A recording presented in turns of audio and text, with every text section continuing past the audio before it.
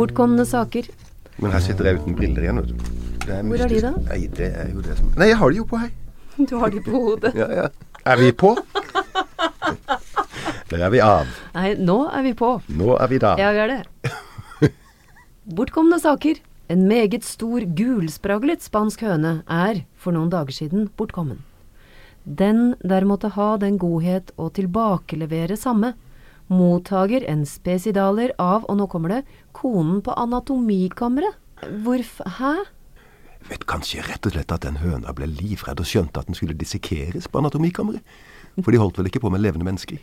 Du ser en høne som forsiktig forsøker, selv om hun ikke kan, trekke inn klørne og liste seg mot dørsprekken og friheten der ute, klemme seg som den fjærballen den er, ut av dørsprekken, og så stikke av ut i Kristiania, der alle vet hvem alle er, og hva alle gjør til enhver tid under fullt navn, og det skal vi høre mer om etter hvert.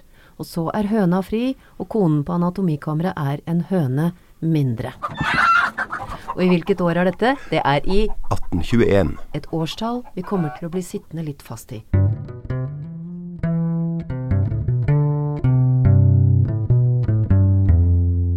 For det du hører nå er da Easy listening fra arkivet. Og vi som snakker nå heter Kari Slottsveen og Håkon Gundersen heter jeg. Og det vi gjør er altså å kikke oss rundt i fortida.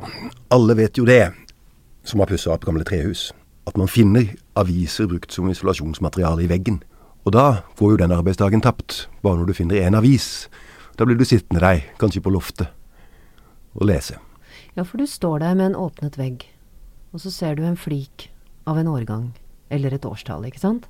Og så drar du avisa forsiktig ut, for den er så skjør, og den er så tørr, og den går i oppløsning hvis du er brå, så du kan ikke være brå.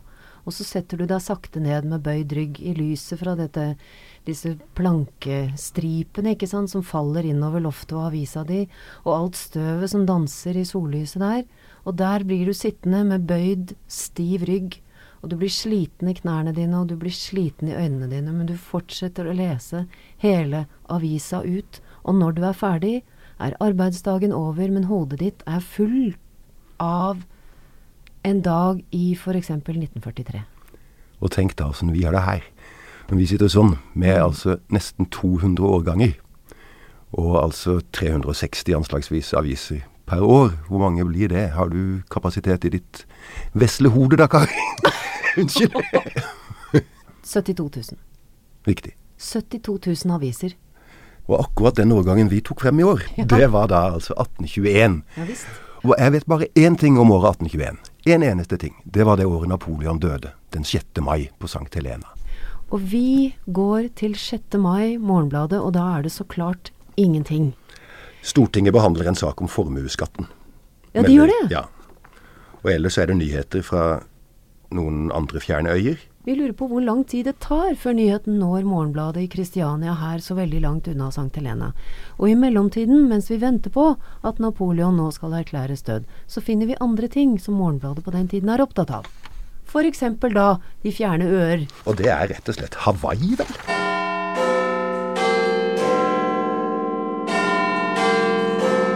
London.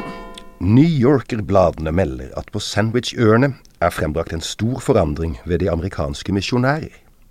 Og hør nå, prestene er avsatt, gudene selv er oppbrent, og begravelsesstedene tilintetgjorte.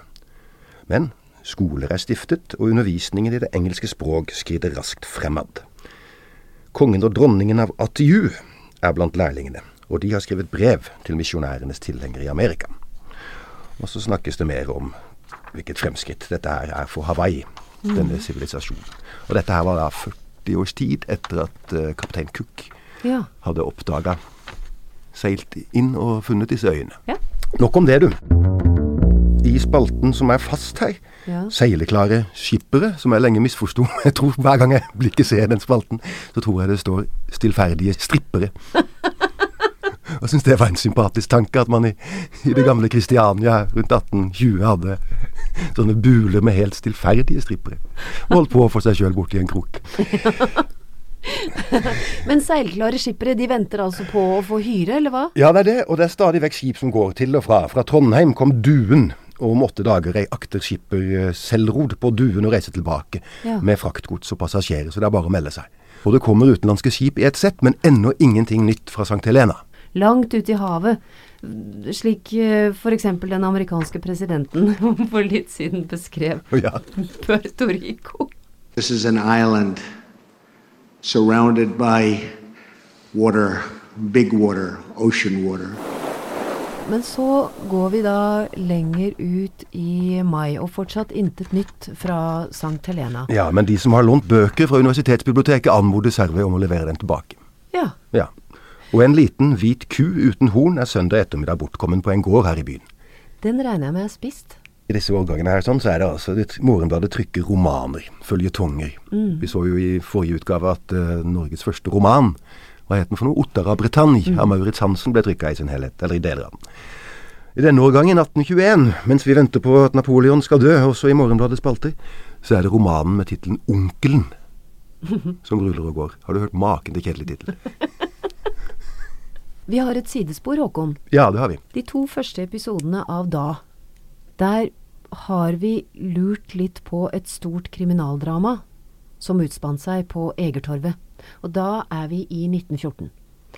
Og det dere hørte, dere som har fått med dere de 2 første episodene, var at grosserer Wiborg skjøt advokat Oskar Strøm, så han falt død om på fortau. Og Wiborg ropte, de har ødelagt min hustru og mine barn, og for dette skal de nå dø. Denne saken her, den ruller og går i Morgenbladet gjennom en 3-4 årsperiode. Så det er et stort drama. Det vi også ser, er at en mann med fullt navn blir skutt og drept av en mann med fullt navn, som har en kone med fullt navn og 7 barn med navn, og hele deres privatliv og hele deres drama og tragedie blir skrevet om og beskrevet i avisen. Så gjør vi noe galt ved å nevne dette her? De må jo ha etterkommere, disse 7 barna som i 1914 det må de så sine foreldre, i hvert fall faren, blir buret inne på botsfengselet i 12 år. Ja. Og så jaggu dukker altså noen få år senere i samme Morgenbladet kona hans opp. Og det er det vi ikke forstår, for da vil hun truer med å brenne ned den gården de bodde på, som er Digerud, som ligger inne ved Nesoddroten, kan man si, eller i lysken borti der på Nesodden. Og hun mener altså at denne advokaten som mannen skjøt, at han hadde tvunget de til å måtte gå fra gård og grunn. Samtidig som advokaten ville påføre Aksel Wiborg en diagnose. Kverulant paranoia. Ja, og den har vi jo hørt i senere psykiatrisk historie også.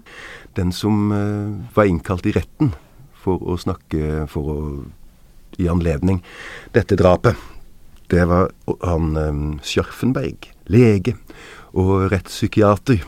Og i bruk, han levde i 100 år, fra 1865 til 1965.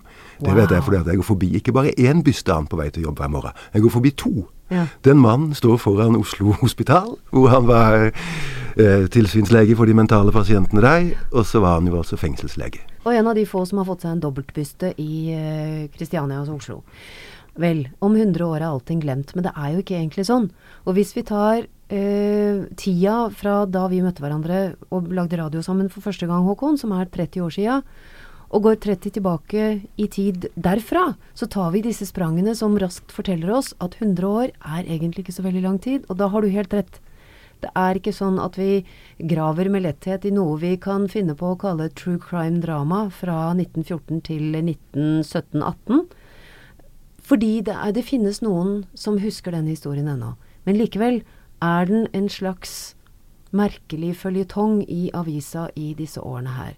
Og så dukker det opp dette merkelige at Tidsskrift for den norske legeforening snakker om diagnosen til Wiborg. Kverulantisk paranoia, eller noe sånt. Jeg mener det var det sto. Ja, og da blir man jo interessert. De kverulerer altså om hvordan det skal skrives. I 1915 var Scharfenberg og Ragnar Vogt medisinsk sakkyndig i den såkalte Wiborg-saken. Saken vakte stor oppmerksomhet og var uhyggelig nok. I juni året før hadde iseksportør Aksel Wiborg avfyrt 3 skudd mot høyesterettsadvokat Oskar Strøm på hjørnet av Store Strandgate, altså nåværende Fred Olsens gate her i byen. Apropos, det er så mange ting man kan ta fatt i, Kari, men altså det at han var iseksportør, der aner du kimen til hans undergang, vet du, for da begynte så sent som i 1915, da hadde det begynt å få ny kjøleteknologi. Ja, Så nettopp. det å eksportere is fra norske islagte fjorder, som Oslofjorden rundt Nesodden, som Ja. Aksel Wiborg gjorde med stor suksess i mange, mange år, det begynte å bli mindre lukrativt, rett og slett. Akkurat. Så forretningen gikk dårligere, og han hadde forretningen 7 gikk barn å ad forsørge. undas, ja. Ja, skjønner. Men det tidsskriftet for Den norske legeforening da konsentrerer seg mest om, er egentlig ikke Wiborg-saken. Det er altså, som vi sa, hvordan man skal skrive eller uttale kverulant. Etter Scharfenbergs innlegg påpekte en kollega at det er feil å skrive kverulant med æ, og henvise til det latinske opphavet. Og så går du frem og tilbake. En masse innlegg om kverulanten, hvordan det skal skrives, med e eller æ. Overskriften til tidsskriftet for Den norske legeforening er kverulering med e. Og da skjønner du, Håkon, da er vi på vei mot Vokalene? nettopp, men da er vi i 1953. For da sto leserinnlegget i Morgenbladet som snakket om denne primitive, motbydelige, slappe, uintelligente vokalen A, som det ikke kostet folk veldig mye å prestere. Det var bare å åpne munnen, og så veltet den ut. Da fant vi et radioprogram i NRK, og der møtte vi professor Selmer, fordi Selmer var inne på det der med at vokalen A ikke tåler støt, den er som en fersken, og ferskenen ble også da samtidig sammenlignet med en kvinnes dyd, som heller ikke tåler støt. Men hvorfor tåler ikke vokalen A støt? Hva er forklaringen? Ja, vi har fått spørsmål. Vi har fått Har spørsmål. du funnet svaret? Jeg For du har har hørt det. på Selmer igjen? Ja, for Selmer har svaret, og her er svaret. A. Mister sin opprinnelige, eller den klangkarakter som den hadde, ved en ganske minimal forskyvning av tungeartikulasjon. Professor Selmer om hvorfor vokalen A ikke tåler støt, så der fikk dere svaret på den. Nå har det Selmer sier her videre ikke så mye med Morgenbladet å gjøre, men vi har blitt så glade i professor Selmer fra 1953 og NRK her. Synes han har et godt organ, og vil gjerne høre mer om vokalsystemet, for var det noe han kunne, så var det jo virkelig det. Hvis jeg artikulerer I-A-O, så vil jeg merke at I-A-O kan anbringes på en trekant.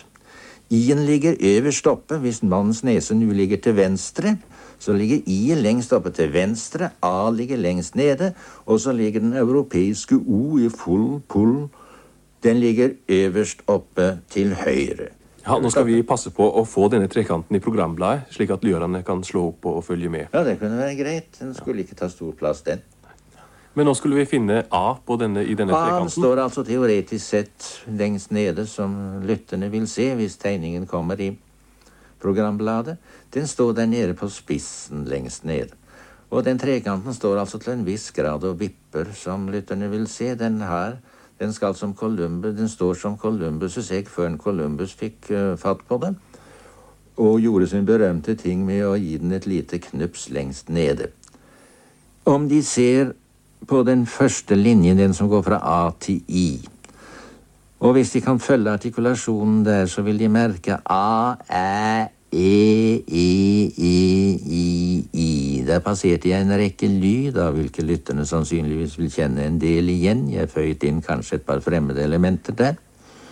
Og hvis vi nå fra samme kjelleretasje arbeider oss oppover der på høyre side, oppover mot den europeiske O, så vil de høre at vi passerer først gjennom et nøytralt A, så kommer vi til noe meget dypt A, A, A. Så kommer vi A, A, A, A, A, A, A, A, A, A, A, O, O, O, O. Der kommer vi gjennom altså hele den såkalte bakre velarlinjen, som vi kaller den for.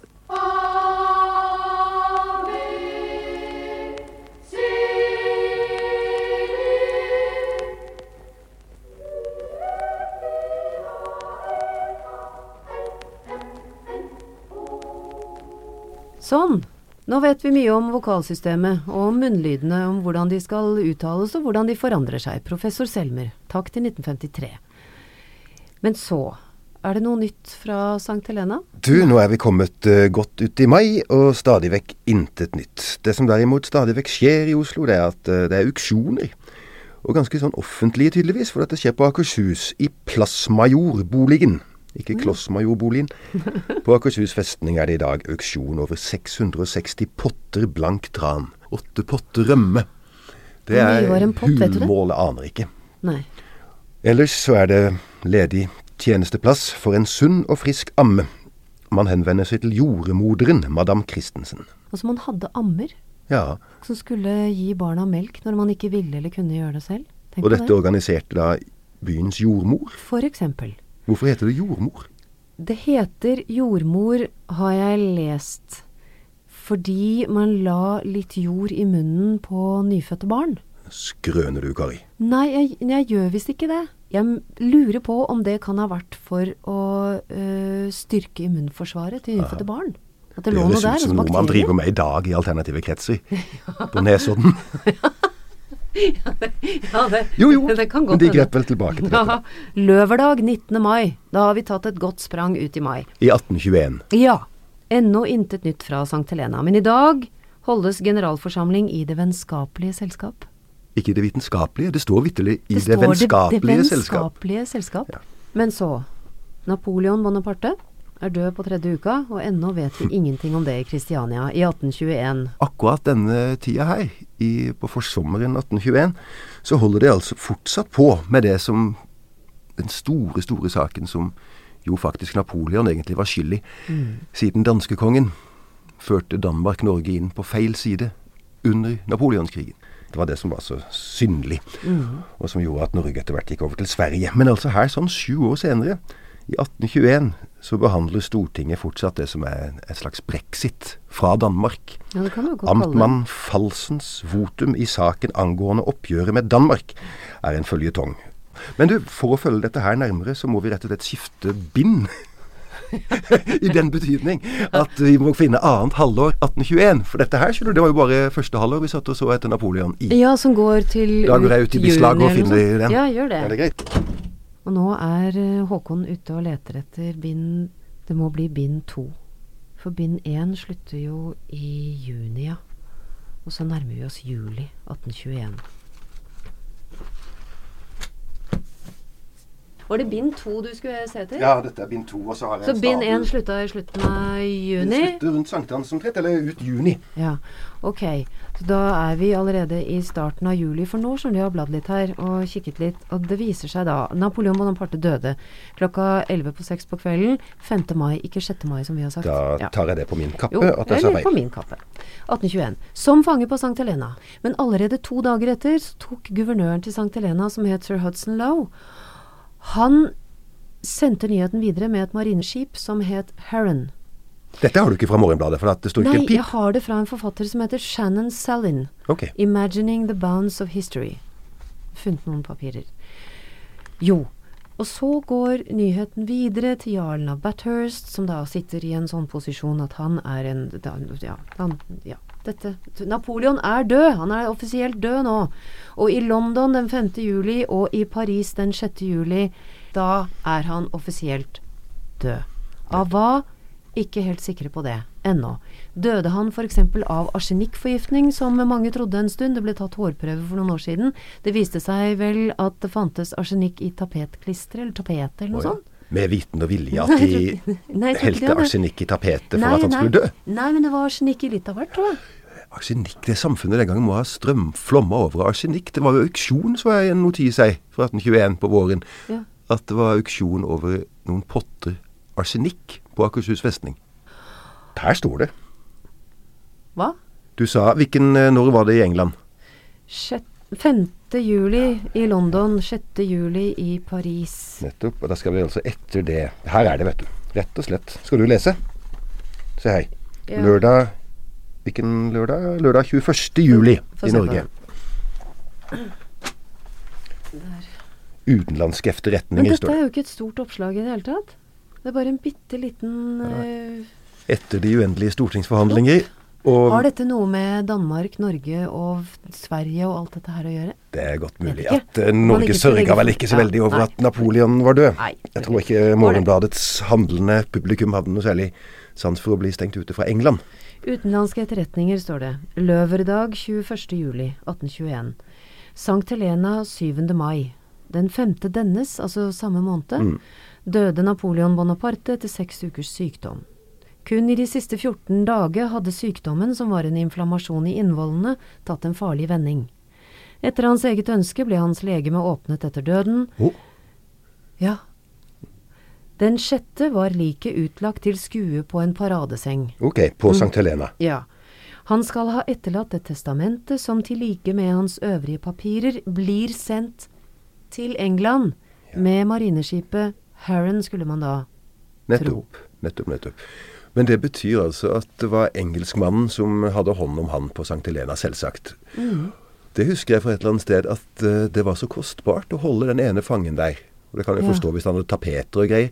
Men altså at det var en grunn til at engelskmannen var veldig letta over at han døde. De sparte så mange pund i året. Ja, og om han ba om at hans legeme skulle bli åpnet, altså at hans livlege skulle obdusere ham etter at han var død, om han da mistenkte at han ble forgiftet selv eller noe sånt. Men han hadde antagelig kreft. Det gikk magekreft i slekta. Faren døde av det, har jeg sett. Ja. Så det skal ikke vi dømme over. Men det vi vet er at han er død. Og vi leter forgjeves i Morgenbladet for ukene fremover etter en nekrolog. Det må jo bety at Rune Slagstad og Bernt Hagtvedt og de ikke var så gamle ennå i 1821. At de skrev for oss.